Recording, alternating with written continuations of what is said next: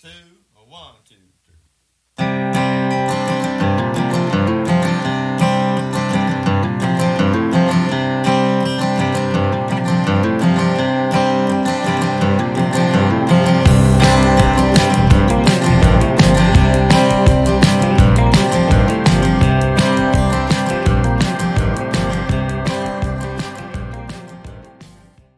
Welcome to the new year, and we are starting the Steady Outdoors podcast up with a new format.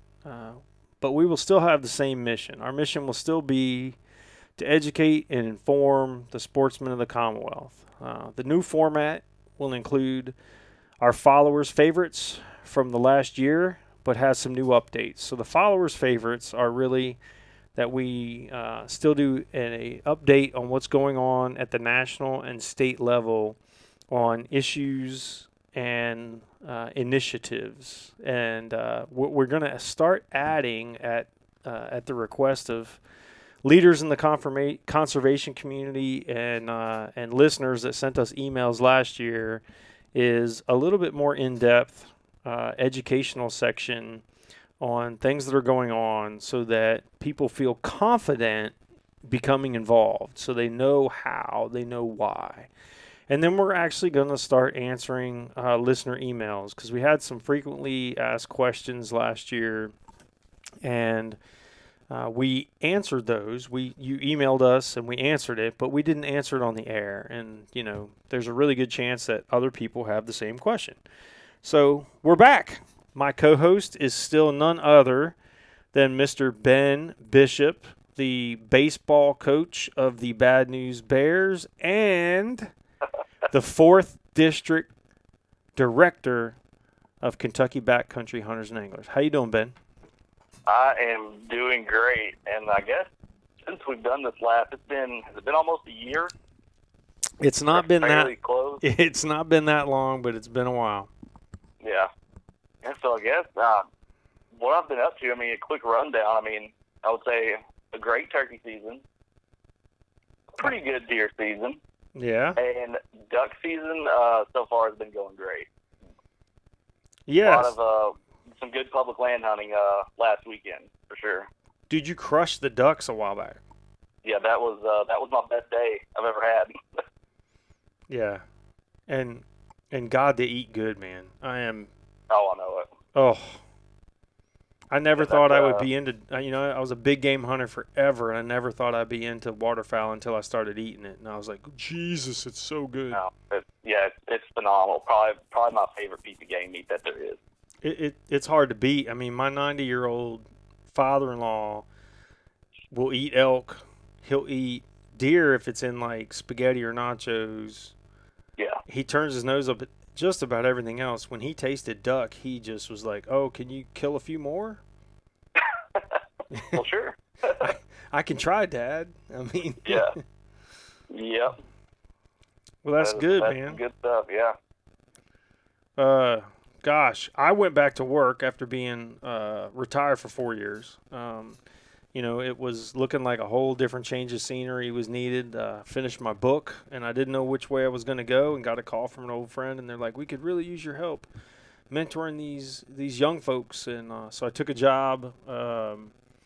It's as a high school teacher, but really, honestly, what I'm doing is teaching junior ROTC, and it's more like mentoring people. And our mission is to make better citizens, is to motivate young people to be better citizens. But Yeah.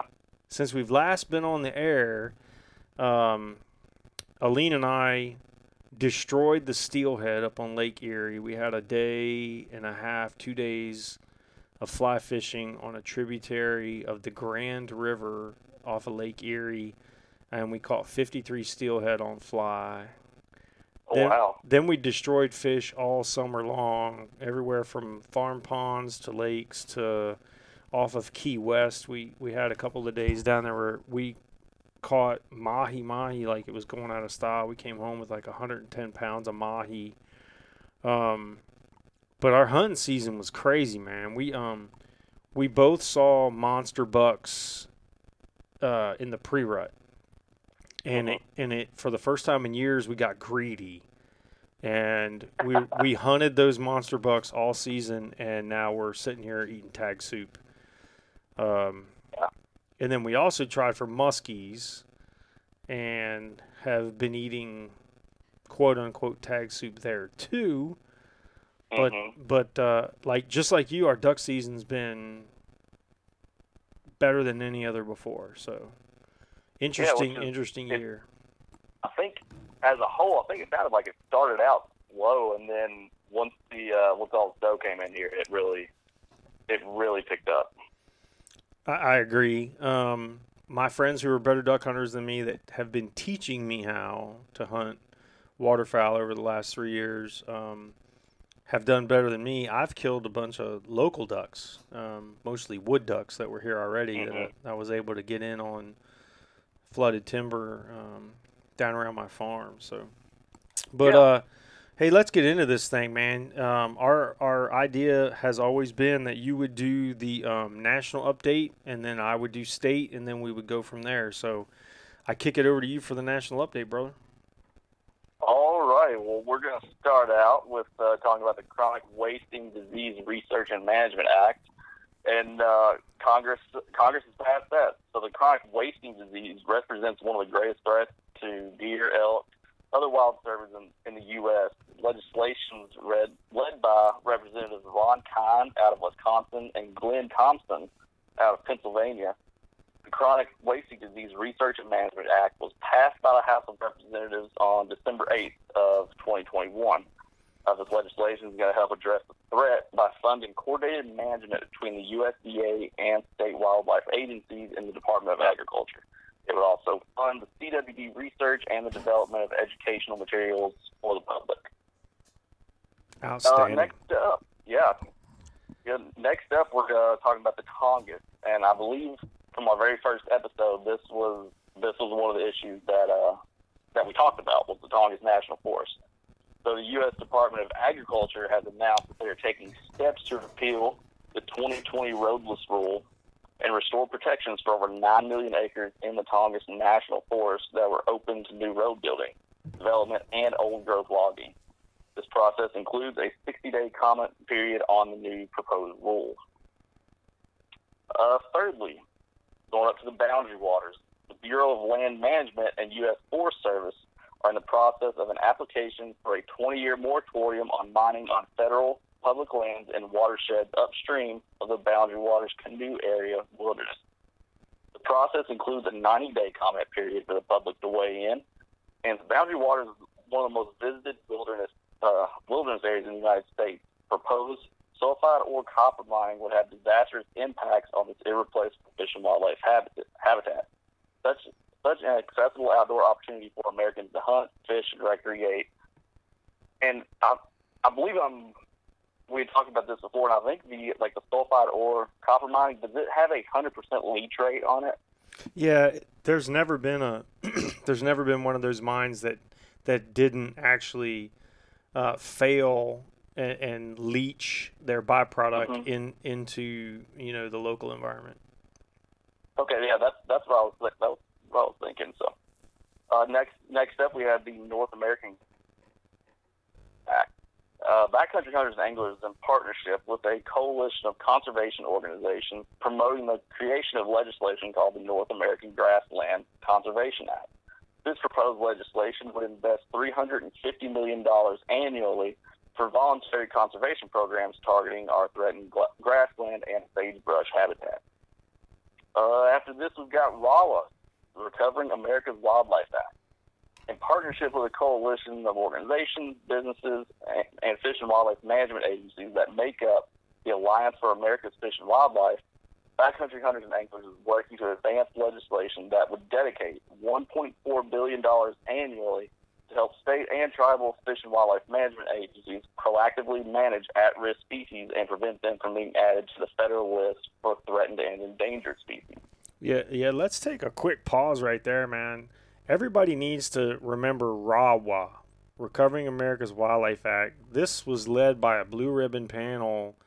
The development of this was led by a blue ribbon panel that included industry, giants like, Johnny Morris from Bass Pro and Cabela's, and they basically said that we're losing habitat and species too fast, and we need to pump money into state agencies. So the Kentucky Department of Fish and Wildlife, the Montana Fish and Wildlife and Parks, Colorado Parks and Wildlife, Indiana Department of Natural Resources, you name it.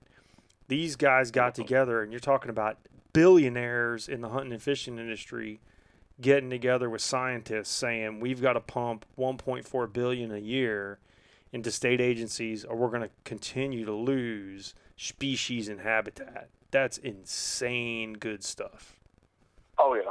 Yep. Let's see where we at here. All right, the Mapland Act. I believe we talked about the Mapland Act last year as well. Yep. But Senator Jim Risch of Idaho, Angus King of Maine, Blake Moore of Utah, and Kim Schreier out of Washington, and others introduced bicameral and bipartisan legislation for the Mapland Act.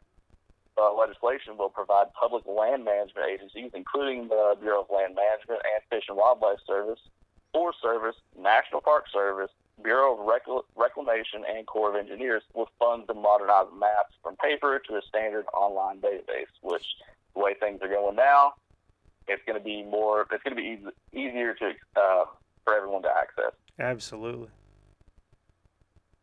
The Protecting America's Wilderness and Public Lands Act, introduced by Representative Raul Grijalva out of Arizona and 16 other House members, the Protecting America's Wilderness and Public Lands Act, H.R. 803, passed the House on February 26th.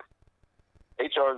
03 consists of 9 bills that would designate 1.49 million acres of public lands and wilderness, incorporate more than 1,000 river miles as part of national wild and scenic river systems, and ensure that an additional 1.3 million acres remain intact for recreational use.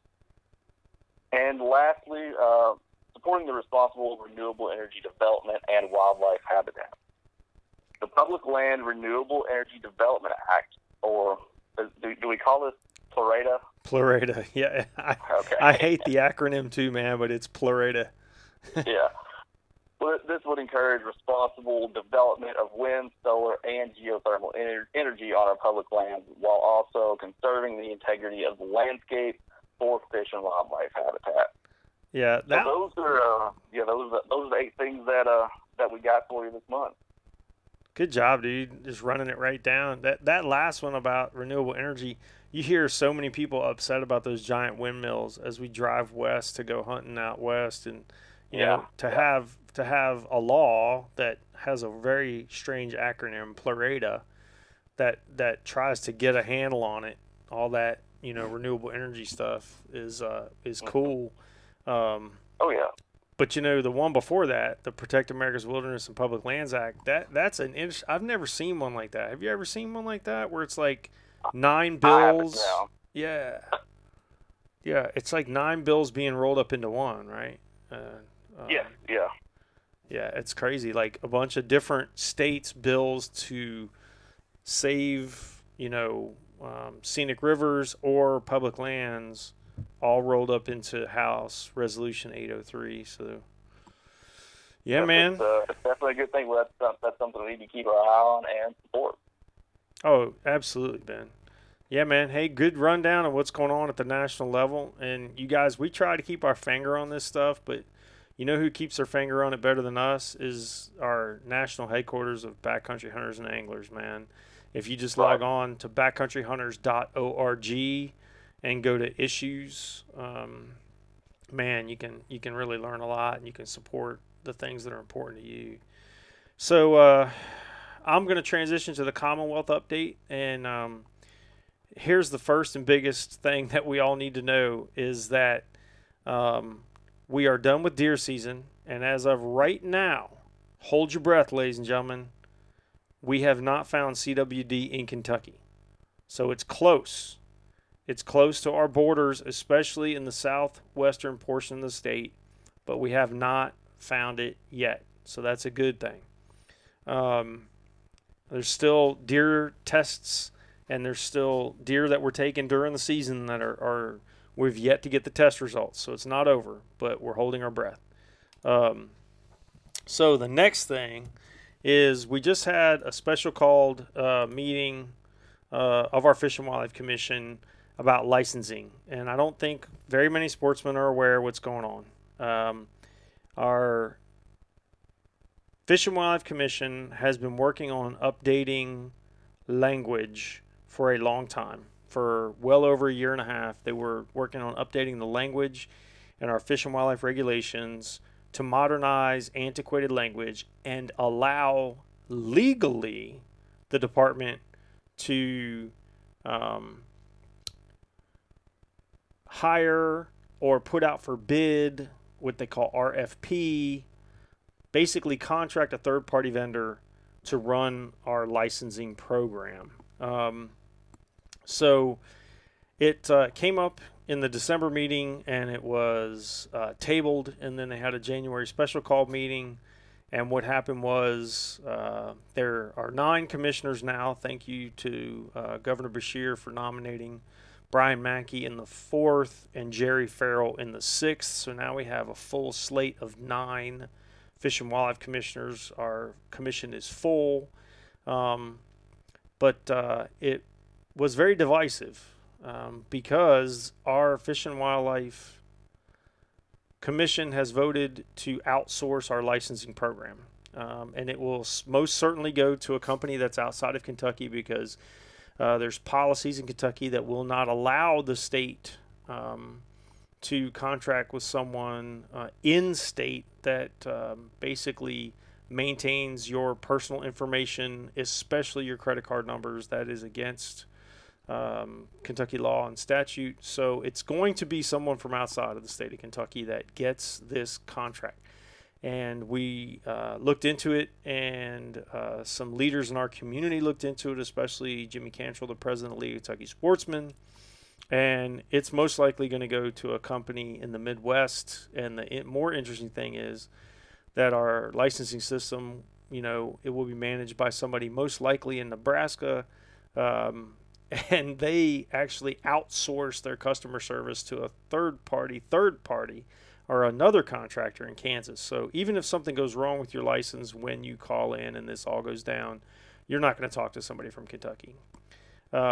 The other problem is while the department voted, or the commission voted, to keep our hunting, fishing, and trapping licenses at the same price, this is going to cost money. So the third-party vendor is going to charge fees to pay for the service. So I'll just give you an example. It's the time of year that we, who hunt out west, renew our western licenses. And I looked at my licenses this week prior to this podcast to make sure I knew what was up. And I bought a general season elk and deer license in Montana, and the fees were $21.33. So we are looking at a significant increase in the cost of our licenses. And at that special call meeting, the vote was 5-3 to outsource our licensing program, and the 3 dissenting votes were Commissioners Mackey, Farrell, and Floyd. I say again, Mackey, Farrell, and Floyd. The other 5 commissioners voted to outsource our licenses and pass the cost on to the sportsmen and women of the Commonwealth. The interesting thing for me is that the actual wording of our agenda item, was never contracting out our licensing program or the department is getting out of the licensing business. There was never anything to that effect. The actual wording was, and I'll read it, update antiquated language and accommodate modernization efforts in applicable regulations. Amend 301 Kentucky Admin Regulation 5:501 by updating definitions to remove antiquated language and accommodate licensing vendor provided services. Amend 301 KAR 5010 by updating vendor language for consistency. Amend 301 KAR 5020 to update antiquated language and add vendor provided solution language. Add issuance fee and operational fee language. Alter agent commission amount to be based on percentage of sale rather than fixed transaction amount. So that paragraph I just read is straight out of, with no edit. There was nothing in there that said we are going to stop doing licensing in the Department of Fish and Wildlife.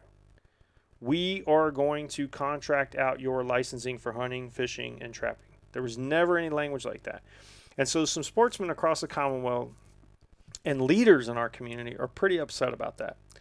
And the bottom line is we have a commission system where 9 commissioners are supposed to represent their constituents in 120 counties across the Commonwealth.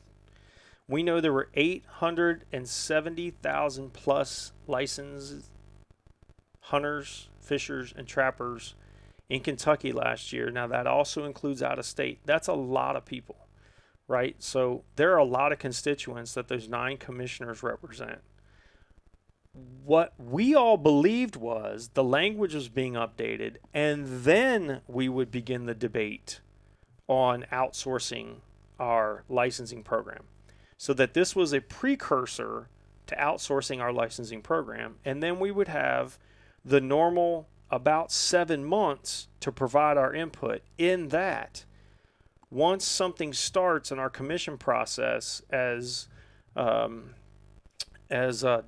new business, it is brought to the table by a commissioner or a department member, someone. So they would bring, after this language was updated, they would bring the new business to the commission in a meeting and say, now that we have the legal language to support it, we want to outsource the licensing. Go back to your districts and get input. So then between that meeting and the next quarterly meeting, which by the department's own system, it takes 90 days for something to go from new business to discussion item.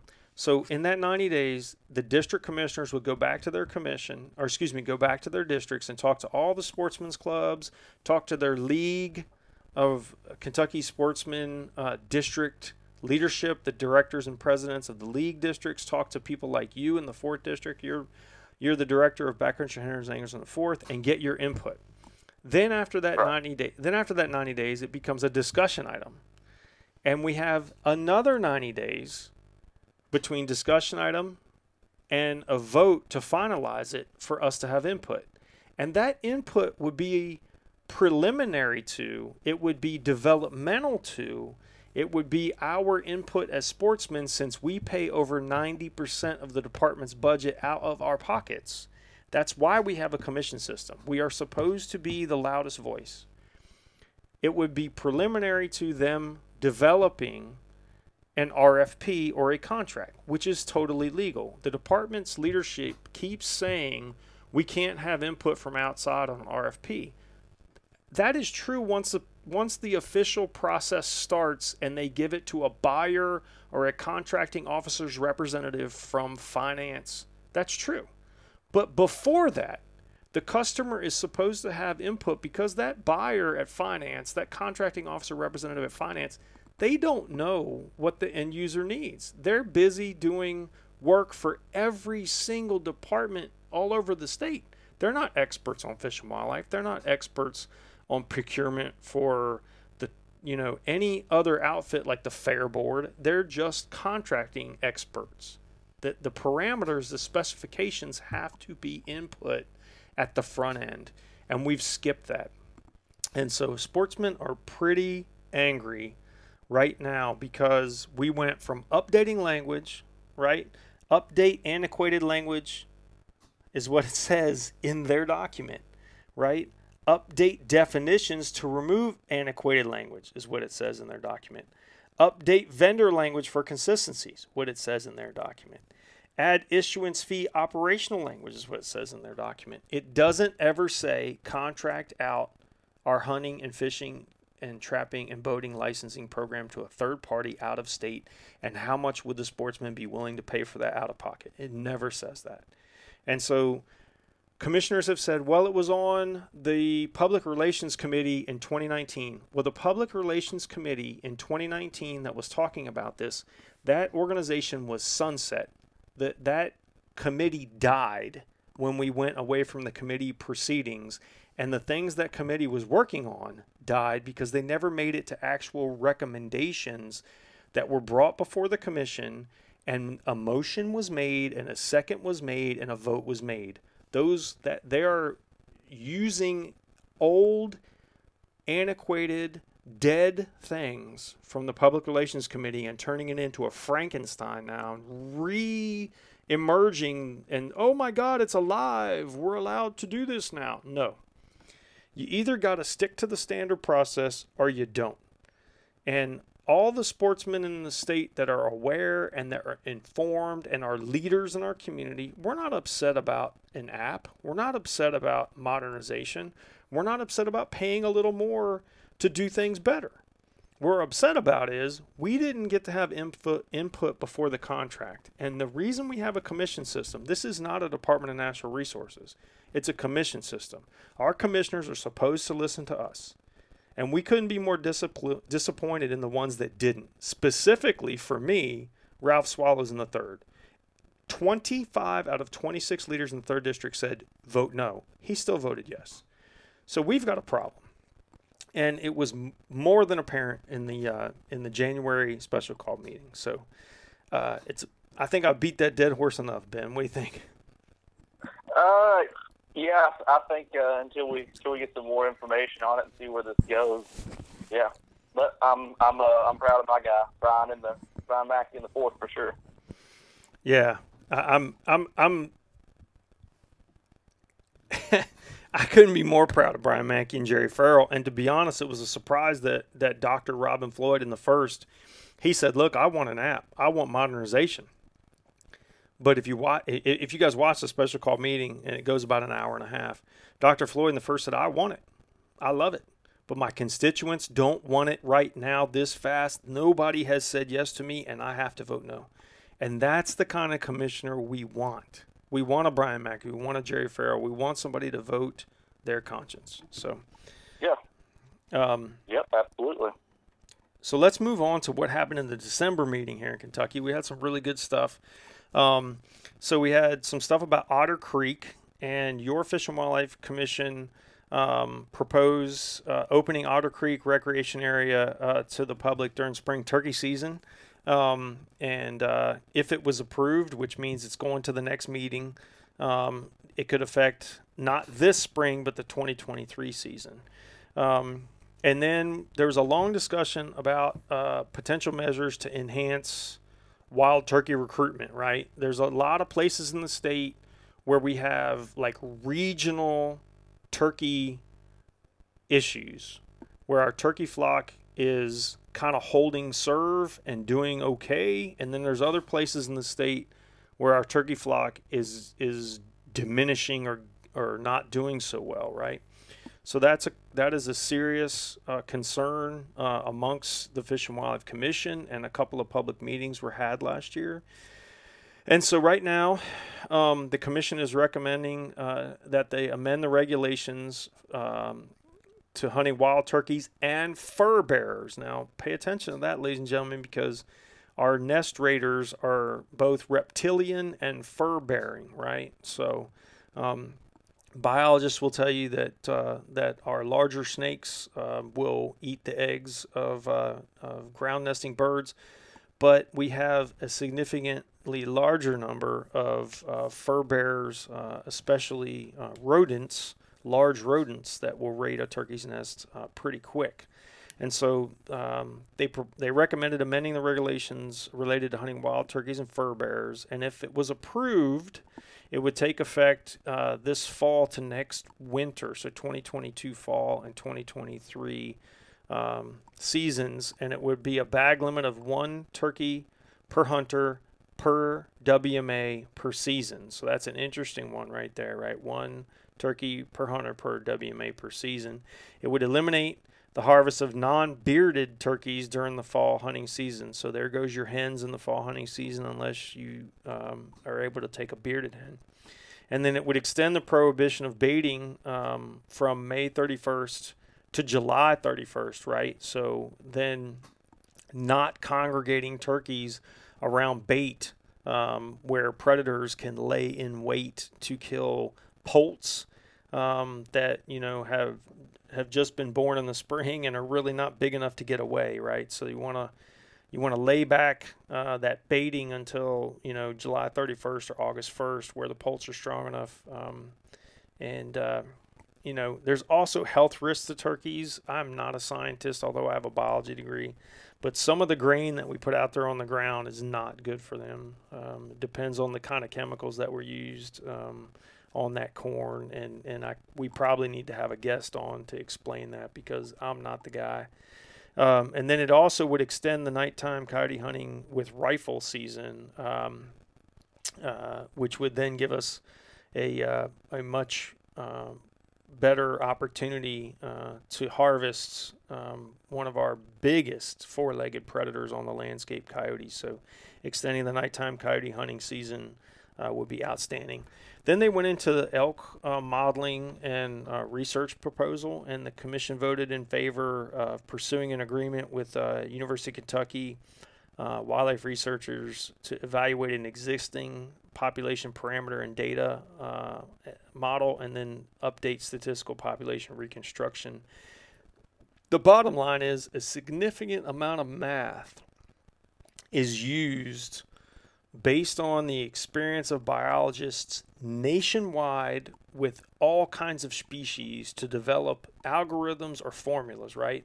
And then your biologists on the ground count the elk they see, and it goes into this formula, and or we use the elk that we're able to trap and collar, and it goes into the formula. And so we need to, our commission decided that we needed to do more research and refine the model so that we know what our elk population is going to be.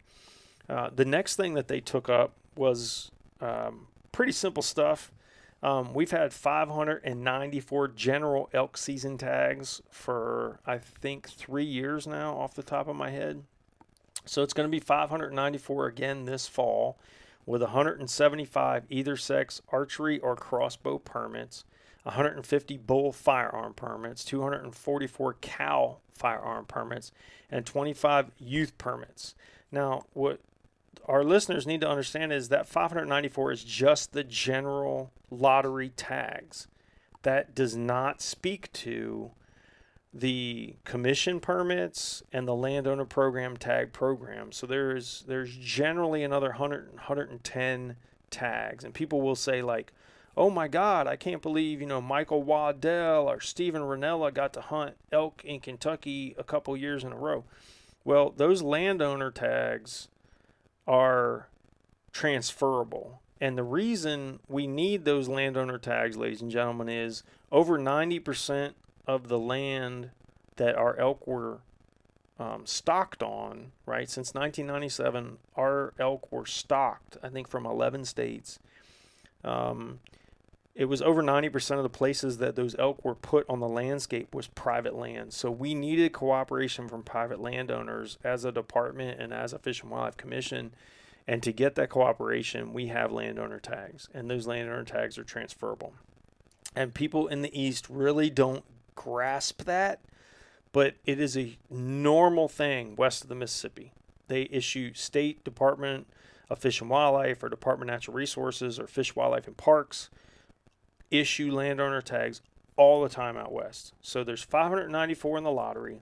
There's up to 10 commissioner tags, right? So that's 604. And then there's landowner tags that we really won't know how many were issued, but it's usually less than 100 until we know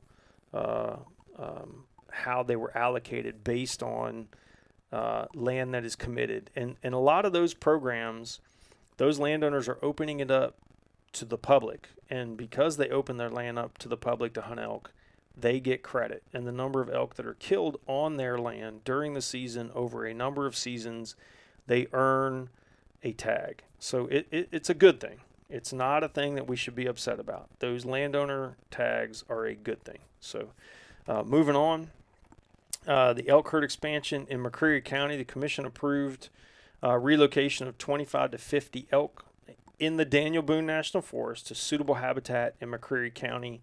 and from other areas in the 16-county elk zone using grant funding, so no funding from the department. Rocky Mountain Elk Foundation is going to pay for this. But McCreary County will remain closed to elk hunting for the time being, with limited opportunities being possible in the future. So here's the deal. That 90% of the elk that were stocked on private, because that's where the habitat was. So our elk were stocked on reclaimed mine land. Well, that belonged to someone. We just didn't put many elk in our stocking program on public. The elk that are on public, generally speaking, have migrated there throughout the Cumberland Plateau, which we call Appalachia. Putting them in McCreary County also eventually could connect.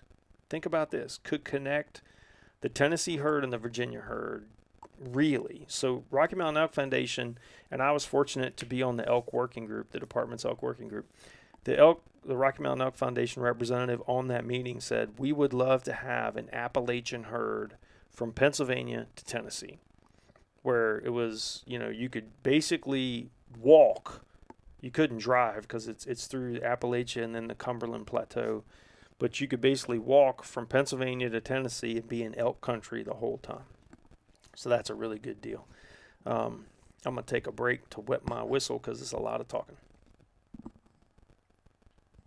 Yeah, I mean that's a really cool concept.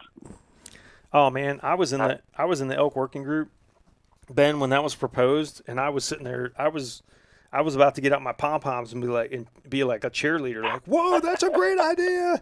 Elk on private, Yeah. Elk on. Let's restock elk on public in Kentucky and connect the elk herds. Now, I got to tell you, man, there's people that are skeptical of any movement of elk. There are people that are going to be for it and against it, and I mean, this is going to be a hot topic. But right, and with recent examples of that, I mean, people have the right to be skeptical about it, but sure, yep. At the same time, I mean, this seems pretty cut and dry. Yeah, we gave 241 elk to a private entity, right? So people should be skeptical. Yeah. Yeah, right. But if you think about it conceptually, right, and you have a little faith, which is hard to do these days, and you can see that you're probably not your kids, but your grandkids could hunt a contiguous elk herd, through Pennsyltucky, basically, right? Yeah. All the way, that's what people used to jokingly call it, was Pennsyltucky. It's a good deal. Absolutely. Yeah, and coming up is another item that the department worked on that I was very proud to have had a hand in as a member of the elk working group, was what's called the loyalty redraw. I was a big advocate for doing a point system like out west, but the department's going to do a loyalty redraw, and what everybody needs to know is this is going to use the tags that are won in the lottery. So we have a number of elk tags that are won in the lottery that are never bought.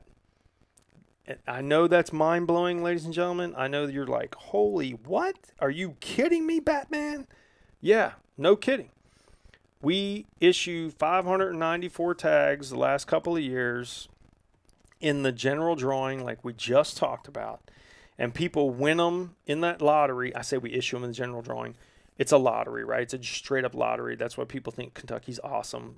The other state that does that's New Mexico, where it's just a straight-up lottery for a lot of their big game tags.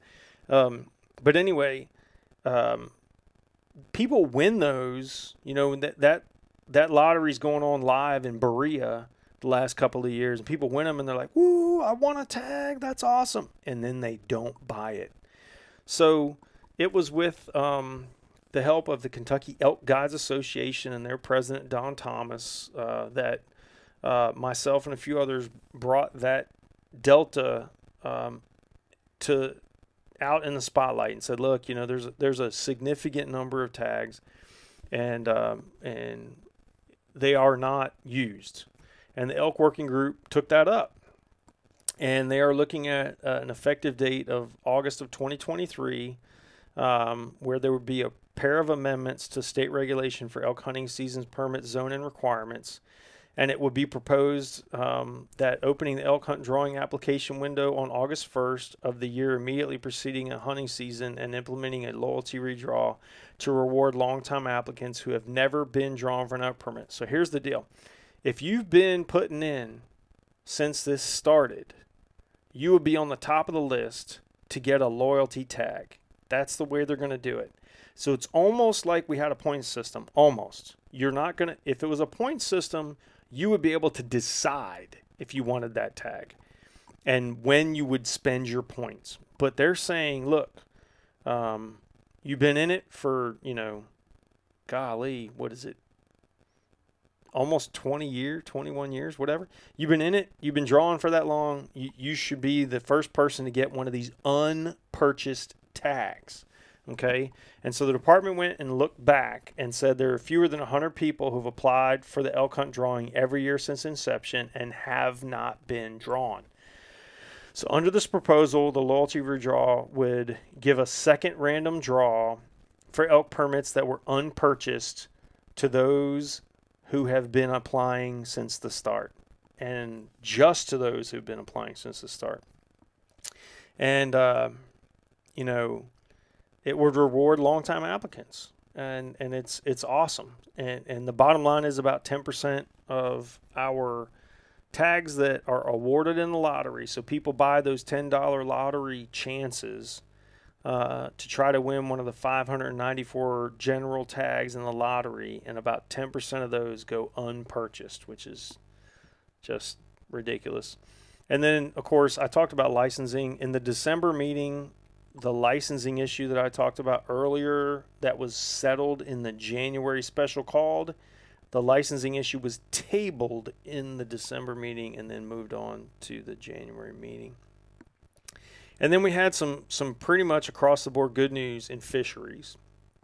The commission proposed simplifying, updating, and adding and or removing special regulations for bass, trout, catfish, and muskie.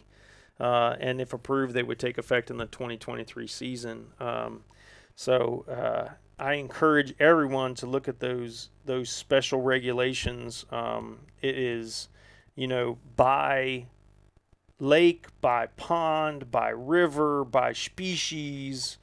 But, I'll give you an example. It would institute a 12 to 15 inch protective slot limit on largemouth and smallmouth bass with a 6 fish daily creel limit on the following waters: Otter Creek, in Hardin and Meade counties, with only 1 fish daily creel limit, may be longer than 15 inches. On mainstream Elkhorn Creek in Franklin County, only 2 fish daily creel limit may be longer than 15 inches, etc., etc., etc. So there's a bunch of that, and very, very detailed language that was updated in the sport fishing regulations for bodies of water, both stagnant, like ponds and lakes, and flowing like creeks and rivers across the Commonwealth. And really, honestly, none of it is worth reading because it sounds like legalese, right? Implement 15-day creel limit with only 1 fish longer than blah, blah, blah on this body of water. Increase minimum size limit to this number of inches or that number of inches on that body of water for this species. So, ladies and gentlemen, I would encourage you to log on to fw.ky.gov and drill down into the commission section. So you're going to go to the More tab and then the About tab and look for commission, and then you can drill down into this stuff if you really want to know what the fisheries update is going to be for the 2023 fishing season or 2023 year. So, Ben, that takes us to the educational section, which is our new format. So everything we just did was the old format. Yep. Now on to new things, which I think you know this kind of stuff a whole lot more than I do. So I think I'm once again going to let you take the reins on it, and I'm gonna play the part of listener again, and maybe ask some questions at the end, but like our regular listeners would. Well, jump in if I miss something, man, because this stuff, this is what the first part of the show that took us about 40 minutes to do was what we used to do, update national and state issues so that everybody kind of could listen to it and know what was going on. even the special called Fish and Wildlife Commission meeting lasted about an hour and a half. The normal quarterly meetings are longer than 8 hours. So there's no way for regular folk who aren't willing to sit and watch that to get an update. So people asked if you and I would go back to doing this podcast to give them that update and to let them know what the issues of the day were at the national level. And we can do that in 40 minutes after we do our intro. That's a great thing. But then leaders in the conservation community came out and said, we would like more sportsmen and women to understand how things work so that we could work together for change rather than constantly educating. When people call and say, hey, what's going on with this? Leaders in our community are saying, well, do you know how the commission system works? And people are like, what's a commission system? So that's what we're going to jump on tonight. We're going to talk about our Fish and Wildlife Commission, why it is what it is under the law, which in Kentucky folks is called Kentucky Revised Statute. It's the law, right? And we're gonna do the educational piece, and then we're gonna answer a listener's email, and then we're gonna call it a night. But so we were asked by multiple leaders in the community to talk about the commission system and to give a short class on that. So here's the deal. I'm just gonna run it down. We are really lucky to have a commission system in the state of Kentucky. There are other states that have a Fish and Wildlife Commission, but it is the minority of states, ladies and gentlemen. Most states have a Department of Natural Resources or a Fish and Parks or a Fish and Wildlife and Parks. We are blessed to have a commission system. And that commission system is based or rooted in the fact that the sportsmen and women of the Commonwealth fund the Kentucky Department of Fish and Wildlife Resources. The following percentages are approximate and change every year, right? I wrote this down to not screw this up. The Kentucky Department of Fish and Wildlife Resources gets approximately 50% of their annual budget from the sale of hunting, fishing, and trapping licenses.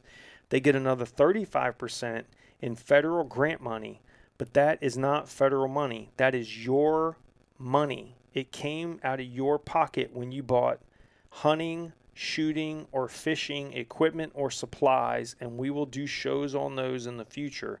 But there are two laws. One is called Pittman-Robertson, which is really the Federal Aid and Restoration of Wildlife, and then Dingell-Johnson, which is the Federal Aid and Restoration of Sport Fish, where we pay excise taxes. So if you were to buy a bow, a brand new hunting bow, and it costs you $500, it honestly costs $450. 10% of that cost of that bow was an excise tax. So $50 of that $500 bow went to the Department of Interior through an excise tax, and the Department of Interior held on to that money.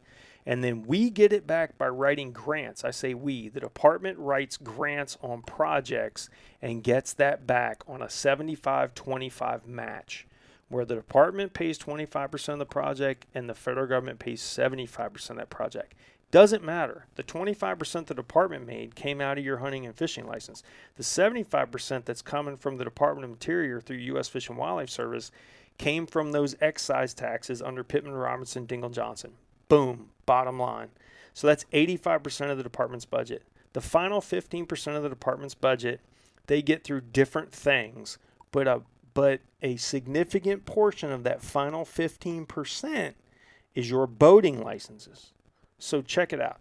50% from license sales, hunting, fishing, trapping. 35% approximate federal grants through excise taxes we pay on our gear and fuel. And about half of that 15% to up to 10% of that 15%, right, is your boating licenses. So 85 to 95% of the department's budget is our money. There is no general fund tax money that comes out of the legislature and the Kentucky Treasury for us. What the Kentucky legislature does in the budget is they set a spending limit, the ceiling of what can be appropriated out of our own money for running our own programs. So that's the reason our commission was invented, because we pay for it, then we should have the input. So our Fish and Wildlife Commission is a 9-member board comprised of volunteers who serve a 4-year term after being nominated by licensed hunters and anglers. Then, after they're nominated, they're appointed by the governor and confirmed by the Senate. And the 9-member board serves as volunteers and covers all 120 counties in Kentucky. I'm going to take a break to wet my whistle again because this is a lot of talking. Yeah, and I got to see that firsthand back during the summer with the 4th District. I attended the meeting down by Mammoth Cave and all that, and it was an interesting process. I've never been to a meeting, Kentucky Department of Fish and Wildlife meeting like that before, and it was an interesting process. I enjoyed it. Yeah, it's. I'm going to go into greater depth. I've been going to those. I went to them off and on from 2008 until 2016 when I put in my retirement paperwork for the military. I haven't missed one since 17 that I could possibly get to because they're held all over the state. Sometimes I can't make it because they're held in the commissioner's home district. But yeah, that was an awesome one because that's where we got Brian Mackey nominated, and the governor went ahead and appointed him. So here's the thing. The 9-member board of volunteers that covers 120 counties that represents us. They don't represent politicians. They represent the sportsmen and women of the Commonwealth. They're supposed to do what we ask them to do. Are you listening, Ralph Swallows, 3rd District Commissioner? Okay? Who 25 out of 26 sportsmen's groups said not to vote for the licensing, and you still did, sir? All right? I couldn't be more disappointed. Ben, I don't know if you can tell, and I'm disappointed in my district commissioner or not, but I can tell it, and it's understandable. Yeah. So the 9-member board of volunteers covers all 120 counties in Kentucky, and their mission is 3 parts according to Kentucky Revised Statute or Kentucky law under KRS, Kentucky Revised Statute 150.023, and I'm going to read this straight from the law. The commission shall at all times keep a watchful eye upon the Department of Fish and Wildlife Resources and advise the commissioner, the head of the department, Mr. Storm, currently, to take such action as may be beneficial to the department and in the interest of wildlife and conservation of natural resources. The commissioner, currently Mr. Storm, with the approval of the commission, our 9 volunteer commissioners that represent us, shall authorize such scientific and other studies as he deems necessary and shall collect, classify, and disseminate such statistics, data, and information as in his discretion will tend to promote the objects of this chapter, the 150 series of law, which is the Fish and Wildlife Law. The commissioner, with the approval of the commission, so Mr. Storm, with the approval of the 9 volunteer commissioners, shall have the exclusive power to expend for the protection, conservation, propagation, and restoration, and taking and harvesting of all wildlife, all funds of the state acquired for the protection, conservation, propagation, or restoration of all wildlife arising from licenses, gifts, or otherwise. So the commission authorizes the head of the department, the commissioner of the Department of Fish and Wildlife, currently Mr. Storm, to spend any money. It's their approval, okay? So here's the other part that is codified or written down or however folks want to understand it in law.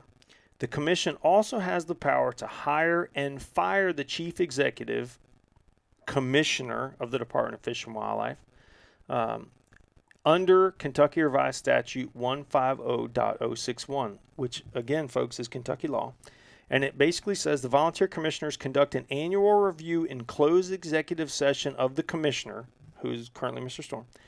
They may remove him for cause in the same way the governor may remove a member of the commission, and they may reappoint him. Okay? So they have the power. And I'm not saying that he should be fired or hired or reappointed. I'm not going to lay my opinion out here for anyone. The only person I think deserves our disdain are the commissioners that vote against the people in their district, which currently is Mr. Swallows in the 3rd. But, you know, the commission, our 9 volunteer commissioners have the power. They hire and fire the person that runs the Department of Fish and Wildlife under 150.061. That is the law, folks. Okay, so the commission members are governed by Kentucky statutes and regulations pertaining to all boards and commissions. And I am actually teaching this, right? I said I went back to work as a high school teacher. I've been, as our job as a high school teacher in junior ROTC is to make better citizens. So a lot of what we teach is leadership. We do physical fitness. We do a bunch of awesome stuff. But coming up in 3 or 4 weeks, I'm teaching Kentucky government and how Kentucky government works. And I got a screenshot of all of the boards and commissions. My God, Ben, the barbers, the respiratory therapists, there's a board for everything. It is amazing. And it should be no surprise that our commissioners that are members of the Fish and Wildlife Commission are governed by statute and regulation pertaining to all boards and commissions and are accountable to the hunters and anglers in their district. I say again, accountable to the hunters and anglers district. What should surprise people is our Fish and Wildlife Commission are not accountable to the executive branch ethics rules. So if something happens and we as sportsmen and women say that was unethical and we file a complaint, there is nothing the tourism cabinet, the personnel cabinet, or the finance cabinet, or the governor can do. Well, the governor has executive authority. He can do something. But our Fish and Wildlife commissioners are not subject to executive branch ethics. Think about that. In this day and age, we have appointed and confirmed. They're nominated by sportsmen. They're appointed by the governor. They're confirmed by the Senate, but they're not subject to ethics rules. So it's mind-blowing, right? Okay, moving on. So let's talk about how commissioners are appointed, all right? So if there's a vacancy in one of the 9 districts, no later than 30 days before the expiration of the incumbent commissioner's term, then the Department of Fish and Wildlife will select a time and place for a public meeting in that district to select nominees to submit to the governor. And the location of that meeting will be within the district of the member whose term is expiring. So that's the meeting that you went to, right? Yes. Yep, that was held down in Mammoth Cave. Yep. So as I remember, Kenny Knott, the incumbent, term was expiring. So the Department of Fish and Wildlife selected a time and place for that meeting, which was Mammoth Cave, and then y'all went down. A bunch of sportsmen went down. It was pretty well attended, wasn't it? Yeah, there was quite a few people in the room. I was very surprised. Yep. Yeah. So that's the deal. If there's a vacancy within 30 days of the incumbent leaving the job, we're supposed to get together and nominate a new Fish and Wildlife Commissioner for that district.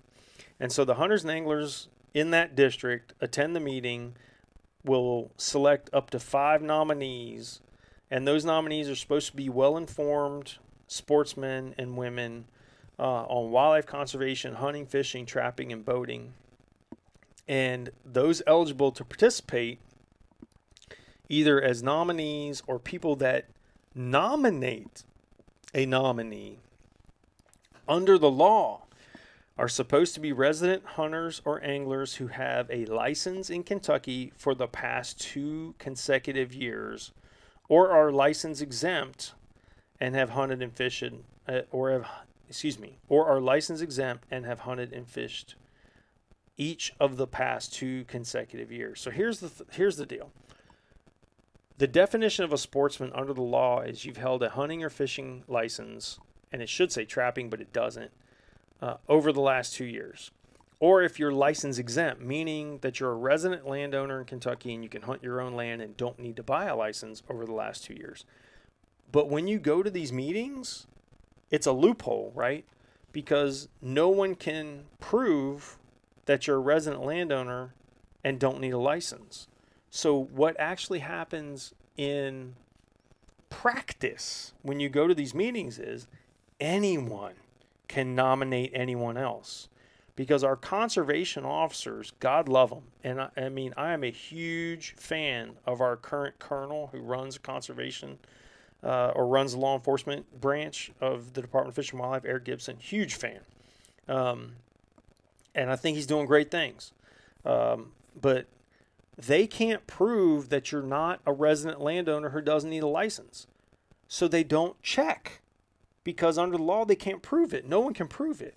So what happens in practice is anyone that shows up at one of these nomination meetings can nominate anyone else.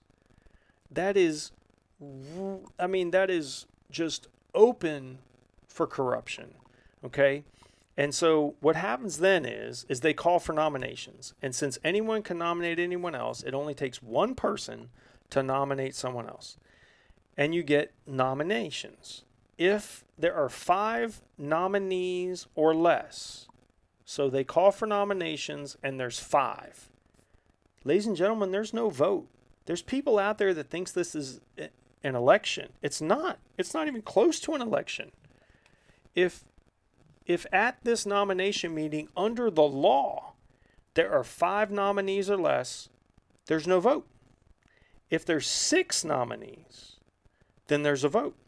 But that 6th person that is the cause or the catalyst for a vote is only causing a vote to narrow it down to 5, right? And then those 5 names, after they cull the 6, so say 9 people are nominated, and then the sportsmen and women that are present vote. They're still just narrowing it down to 5. Say 11 people are nominated. They're still just narrowing it down to 5. It doesn't matter if it's 6, 9, 10, 6, 7, 8, 9, 10, 11, 12. They're narrowing it to 5 with the vote. The 5 nominees are then sent to the governor's office without vote totals. So the governor never gets to know. And this is the law, ladies and gentlemen. The governor never gets to know who was the choice of the people in that district. The governor doesn't get to know. So people have said recently, like, oh, the governor's cherry picking. I know Matt Bevin cherry picked 5, right? And people have said, well, Governor Beshear cherry picked the last 2. That's not how it works. Here's the deal. Once the list of nominees is sent to the governor, right? Once it's culled down to 5, whether it was 6, 7, 8, 9, 10, 11, 12, or maybe it's 4. Maybe there was only 4 nominees and there's no vote at all, or 5 nominees and there's no vote at all, right? After that, it's complete. And then it goes to the governor's office. It's communicated to the governor's office, and then the governor's office reaches back out to those nominees and asks for resumes, and then they do phone calls and they ask questions of the nominees, and the governor's office vets the nominees. So it's basically once it's down to 5 or less, whether there was a vote or not to get it down to 5 or less. Once it's down to 5 or less, the governor's office, people that work for the governor doesn't have time to do this himself. Sportsmen and women are so arrogant.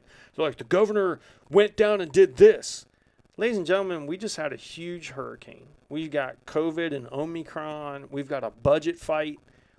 The governor has the fair board, the barber board, the respiratory therapist board, the retirement home board. He doesn't have time to personally drill down at the Fish and Wildlife Board. Quit being arrogant. His staff does it. They get resumes. They look at people's, background. They look at who's the best candidate. Do they look at the party? Of course they look at the party. Every governor does. Governor Bevin, and I'm not too proud to say I'm a member of the GOP. Governor Bevin nominated more than was legal Republicans to the Fish and Wildlife Commission, and a couple of them had to change their party. Okay? I'm not saying names, but that's what really happened. Okay, so the bottom line is, once it gets to the governor, they do a vetting process in his office, and then they present to him which of the nominees is best, and the governor picks the best according to his staff to appoint them. Okay? And then so once they're appointed, they begin serving a 4-year term, but they don't get to stay there. Here's the trick. They still have to be confirmed by the Senate, right? So here's the juxtaposition, ladies and gentlemen. You have a Democratic governor. You have a Republican supermajority in the Senate. And the sportsmen and women picked the top 5 and presented them to the governor. And out of the top 5, the governor appointed one. That's pretty close to the best we can do for who we want in our district. All right. Sometimes it's not who we want because there were less than 5 nominees and we didn't get to vote somebody out. Okay, fine. All right. So that's where we're at. We nominate, the governor appoints, and we wait on Senate confirmation. And that's where we're at with 2 of the best commissioners we have had in recent memory. And Ben, I mean like, let's see, I'm talking like 5, 6, 7 years. We've got 2 of the best commissioners we've had in recent memory. And I'm talking about Mr. Brian Mackey in the 4th and Mr. Jerry Farrell in the 6th.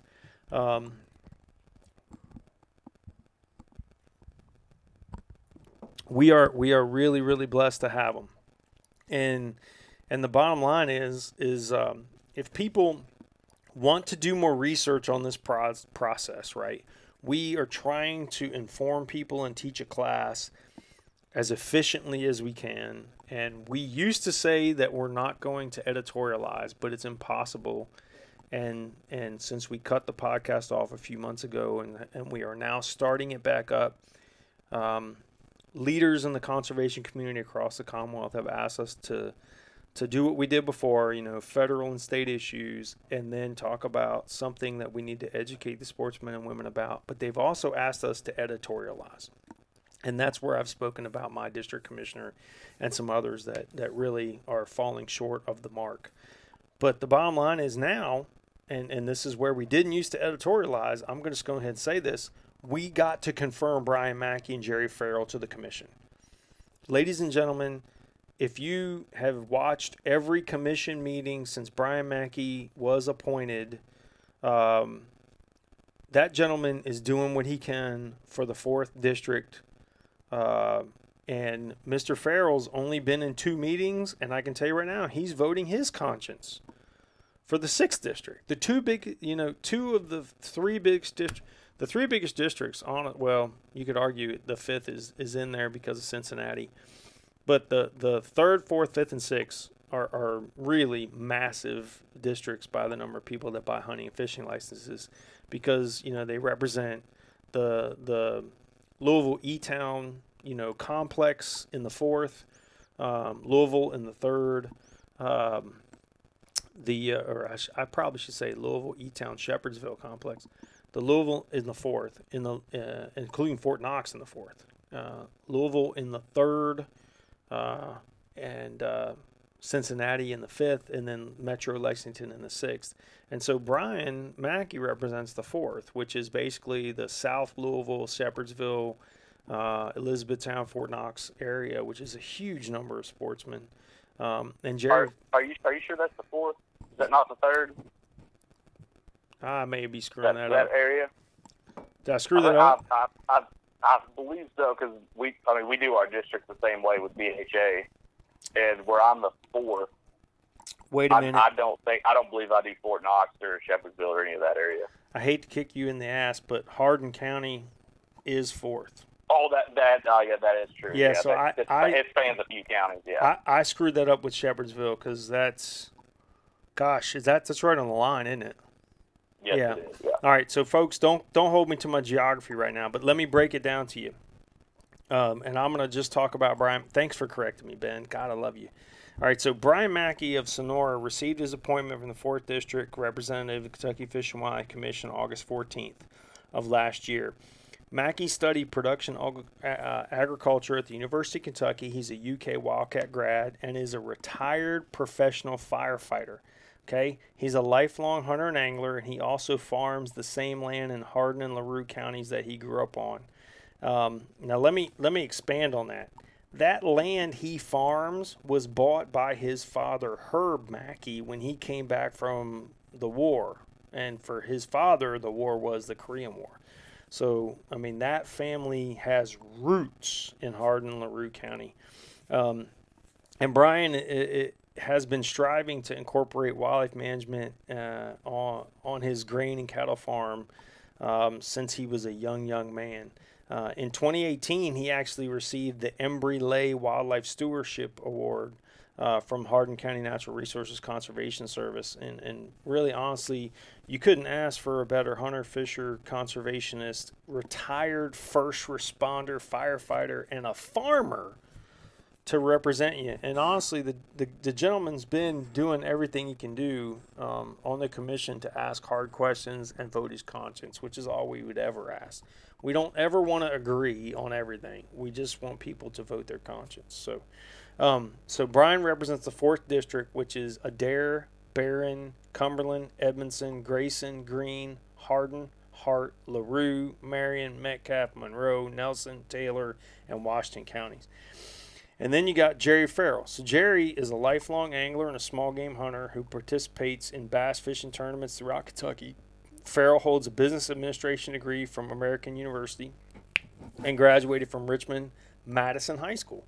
He's also, like me, a U.S. Army veteran. Go Jerry, what's up, man? Hooah! All right. And he was a controller and he at the Toyota manufacturing plant there in Georgetown, and retired from Toyota in Georgetown. And in his retirement, he stays active by working at Sportsman's Warehouse in the fishing department and driving a school bus for Madison County schools. God bless you, Jerry. Here's the other cool thing, and this always escapes me because in the service we're colorblind, but you know, I don't care what the color of a gentleman is, or a female. Nowadays, a male or a female soldier, I don't care what color they are in my armored vehicle, my Humvee. If we're rolling through Iraq, as long as they're good at their job, don't care. But Farrell is the first African American or black man appointed to the Kentucky Fish and Wildlife Commission. So God bless you, Jerry, and God bless the governor for putting some diversity. Again, ladies and gentlemen, I'm a Republican, but diversity makes us stronger. So I applaud the governor for that in this response as well. So Jerry's responsible for the 6th District counties of Anderson, Boyle, Casey, Clark, Estill, Fayette, Franklin, Guerin, Jessamine, Lee, Lincoln, Madison, Mercer, Powell, Rockcastle, Scott, and Woodford counties. Oh, my Lord, that's a mouthful. Whew. Help me out there, Ben, while I wet my whistle. Let's see. Who do we have now for the 6th for BHA? That's Pete right now, isn't it? So he's Chief. He's going to be covering Pete. Yeah, Pete Ralston. Yep, Chief Warrant Officer Pete Ralston, who is a U.S. Army Chief Warrant Officer, and he's not one of those. Well, there really isn't such a thing as a obtuse or simple warrant officer. Our warrant officers are our technicians. They're our smartest folks on the ground, and Pete's even smarter than a regular warrant officer because he does helicopter maintenance. You know, he is in charge of making sure helicopters and our what we call rotary wing airframes are ready to do their job. And Pete's a wicked smart dude, but he also has a crazy sense of humor, man. You and I know him very well. So. Oh yeah, if you say too much good about him, you give him a big head thing. So you might want to move on. Yeah, I can't give him too many compliments. I'm gonna have to deal with him tomorrow. But yeah, you're Brian Mackey's analogous member on the BHA board. So you're our 4th district director, and Commissioner Mackey's the 4th Fish and Wildlife District. Pete Ralston, Chief Warrant Officer Pete Ralston, is our 6th district, and he would work with Jerry Farrell. So honestly, folks, we didn't used to editorialize, but now we're doing that. We support both of those gentlemen for Senate confirmation. And if you would like to support them for Senate confirmation, the easiest way to do that is to make a phone call. You can call the Kentucky Legislative Research Committee at 1-800-372-7181. Again, 1-800-372-7181. You'll talk to a very nice operator, and that operator will, say, where are you from, what's your name, what's your email and phone number, so the senator can back to you. What's your address? They're going to ask your address so that they make sure that they're giving it to the right senator, because your address is where your district is, and that's the senator that represents you. It's super easy. I just did it this week to test fire it because I've been sending – I have my senator's personal cell phone number, and I call and talk to him about these things. But I still sent him an official message through 1-800-372-7181 and said, hey, man, you got to support Brian Mackey and Jerry Farrell. So you can do it too. Just call that number again, 1-800-372-7181. That's a mouthful, man, and we're doing pretty good on time. Yeah, we're actually moving along. I think this time last year it would have been we'd maybe be wrapping up everything just with the national and state update. Yeah, I think we're doing a fairly good job so far. Well, knocking a little bit of the rust off. Yeah, we're knocking a little bit. Hey, it's I'm going to tell you, man. I'm just going to say it. We went to non-traditional instruction in Jefferson County, where I teach high school right now, and I was so wanting them to cancel school. I love my kids. Kids, if you're listening, I love you. You know that you're the only reason I come to school. I don't like the administration or the red tape or any of that jazz. I love my principal, my vice principals, assistant principals. They're great. I mean, the red tape. I'm there for the kids. So when we do NTI, when we're teaching over the computer, I don't like it. And I wanted them to basically cancel it or let me do it from home so I could be duck hunting every morning. There you go. Now you're talking. But Ben, they didn't do it, man. So yeah, we've been, according to Kentucky law, when you go to non-traditional instruction, you have to go into your classroom and sit in your classroom and teach over the internet. So I was at least able to connect with my kids and make sure they're okay and teach them some really good stuff. And nobody likes it, but everybody deals with it. So, but that's where we're at. A new segment, right? You and I talked about it. Yeah. Yep. Instead of you and me just answering emails, right? What's your email for this venture? It is bishop@theslowhunt.com. Right. So mine is ranger@theslowhunt.com. This podcast is governed, or it is actually under the Slow Hunt LLC, which is, my business as a freelance writer. And that's how we basically are journalists, so to speak. But one of the things that we decided to do, instead of just anonymously, we're not anonymously, but we would answer a bunch of people's emails and questions just one-on-one, because what we're trying to do is educate, right, and help people.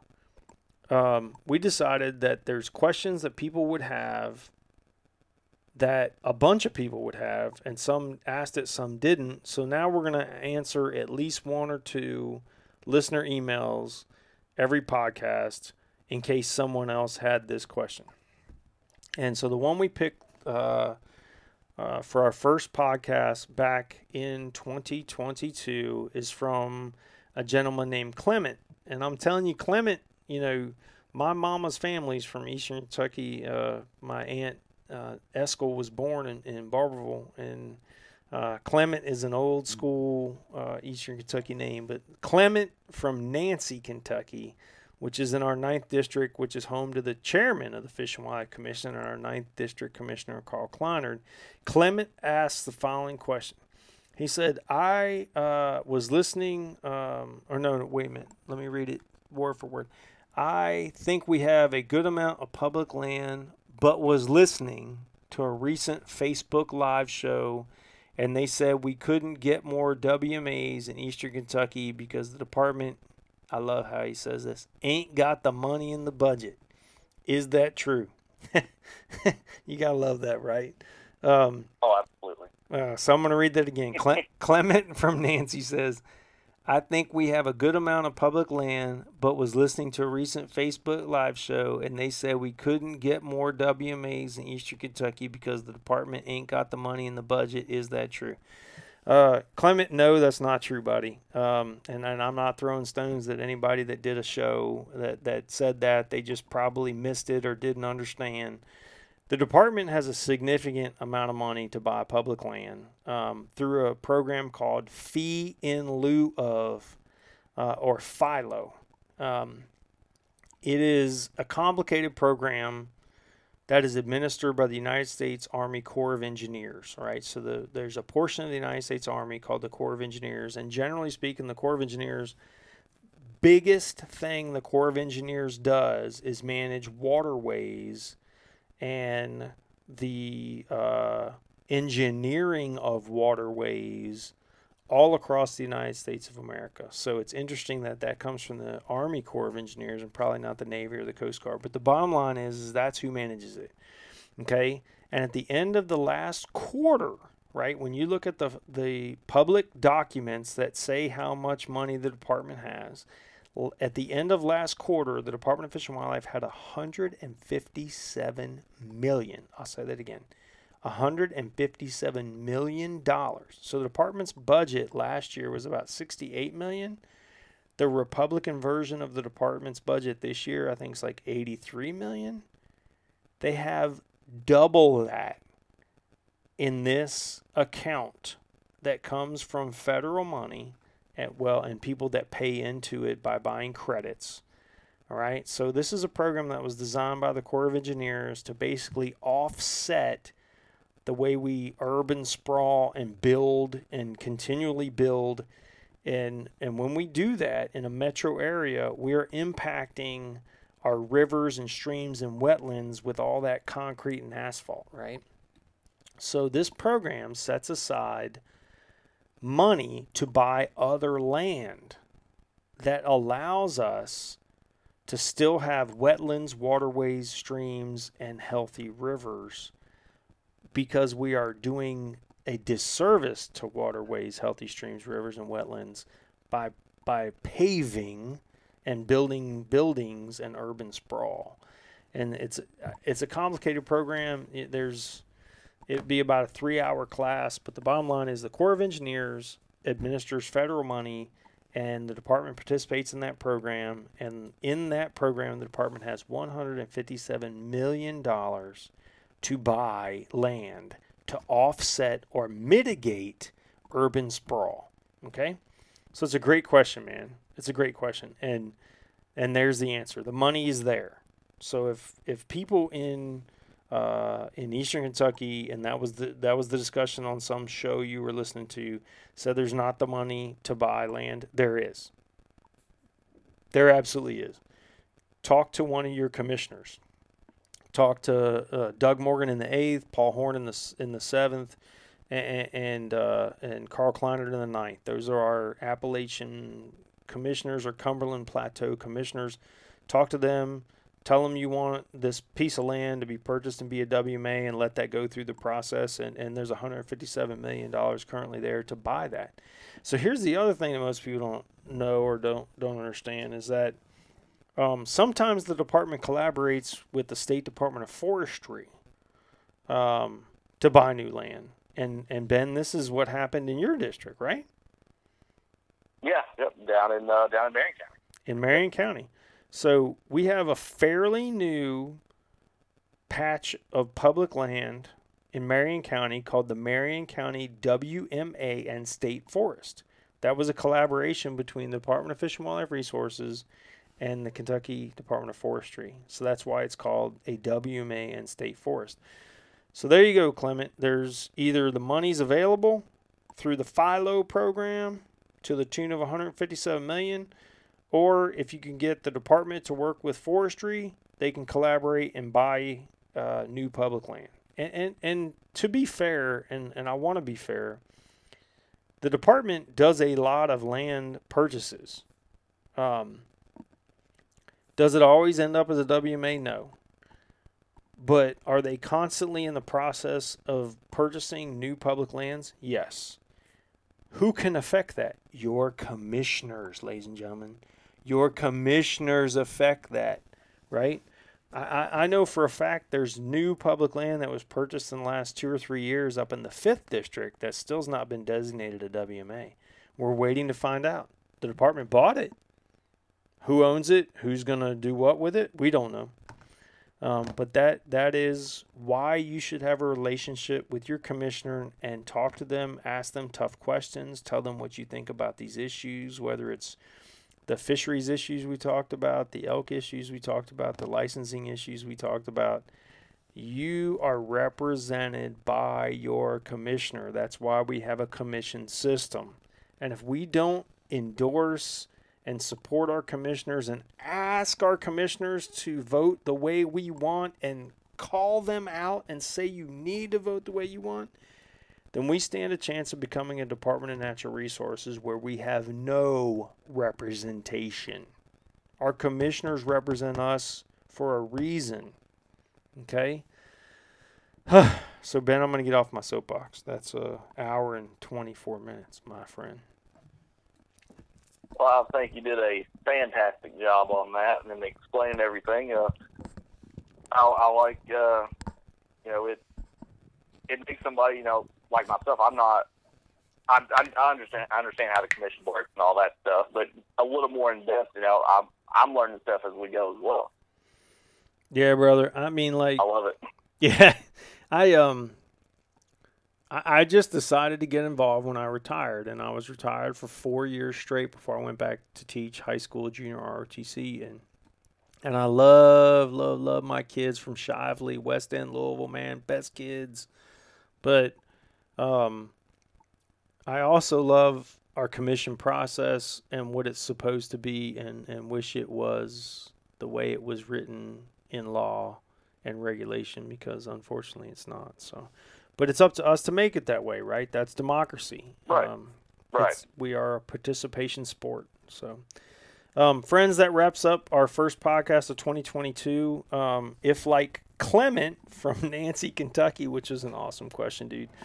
I'm so happy he sent that to us. But anyway, if like Clement, you have a question about anything we talked about, okay, you can send it to us.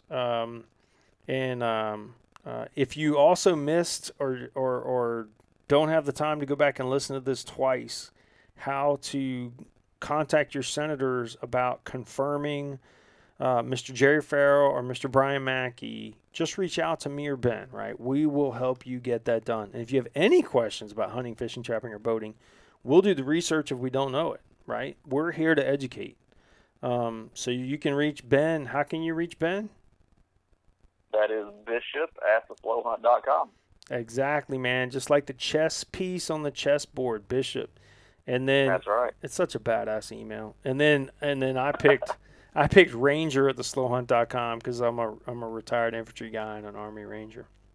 But we'll finish up the program with our disclaimer, right? The Slow Hunt LLC is where we are, both of us, freelance journalists, and we don't endorse or sell any products whatsoever. We are here to educate and help inform the sportsmen and women of the Commonwealth. We're not going to ask you to like us on Instagram, Facebook, or Twitter or anything. We're not going to ask you to buy a coffee mug or a beer koozie.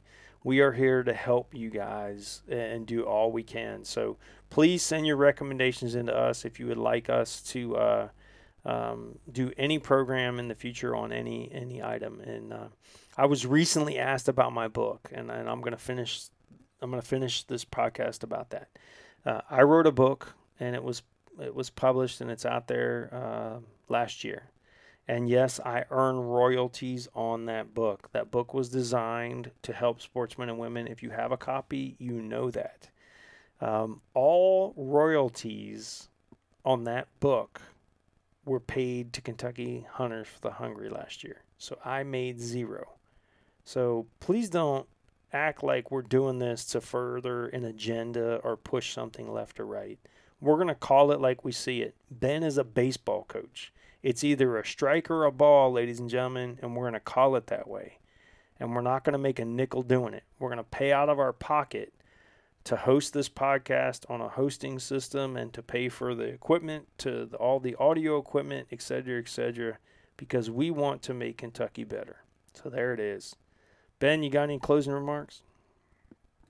I don't think so. Like I said, I think we knocked the rust off, and we're ready to get back at it now. I love it too, man. Appreciate you, brother. And we're going to try to do this as often as we can. We've already got recommendations from two of the most prominent leaders in the conservation community for the next two shows, for the theme of the next two shows.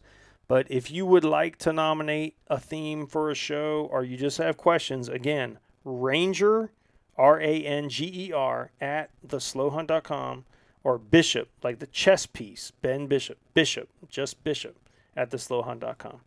All right, guys. Appreciate you, Ben. Yep, thank you. All right, man. We're logging off. 1